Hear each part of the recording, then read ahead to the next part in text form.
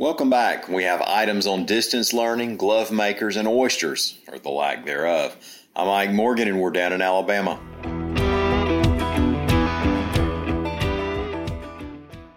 Sometimes business can be all about your timing. Showa Group is a company out of Menlo, Georgia that has a factory in Fayette, Alabama that makes two kinds of rubber gloves. That factory, the one in Fayette, has been cranking out 400 million individual gloves a year. Here's the thing. People throw away 100 billion gloves, that's billion with a B, each year. And that's when there's not a viral pandemic that has healthcare workers tossing used gloves in the trash like Gary Clark Jr. tossing guitar picks into the crowd. So you can imagine that COVID-19 has worldwide demand for the gloves going up, and away. Well, AL.com's William Thornton reports that not long before COVID started to rattle the markets, Showa Group announced that it was expanding the factory here. It's hard to know how long the demand surge will last, but the factory will start building new production lines this fall that should double its capacity by April. They'll eventually go from 230 employees to 400. And if you cringe at the thought of that many gloves ending up in a landfill, the nitrile they're made out of is biodegradable. Well, here's a story technically out of Florida, but it has ripple effects for a coastal Alabama industry as well as oyster eaters around the state. You might recall a story we followed here in which Alabama officials called off oystering in Mobile Bay for a year.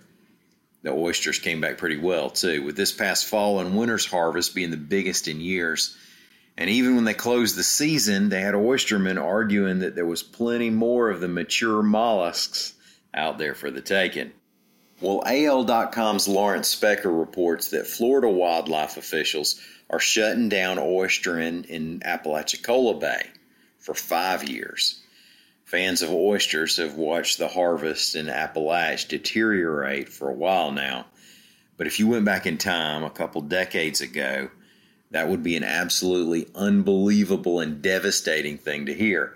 Appalachia oysters once fed much of the South's shuck and slurp consumers. Now, I know people who would refuse to eat an oyster that didn't come out of Apalachicola Bay. There's some argument about the issues at hand, part of it being low salinity, allegedly due to Georgia keeping fresh water from flowing down the Apalachicola River. You'll have to Google Tri-State Water Wars to catch up on that story. But the result is that through December 31st, 2025, don't get caught on Apalachicola Bay with any oysters or oyster tongs. This rule applies to wild oysters, by the way, and not oyster farming. Thank y'all for listening. Yesterday we ended with barbecue. Today it was oysters. Now, in order to meet my culinary triple crown, I'll see if I can scare up a fried catfish story for tomorrow. We'll see. We'll be back tomorrow, with or without catfish. Until then, y'all come see us anytime you want to on the internet at AL.com.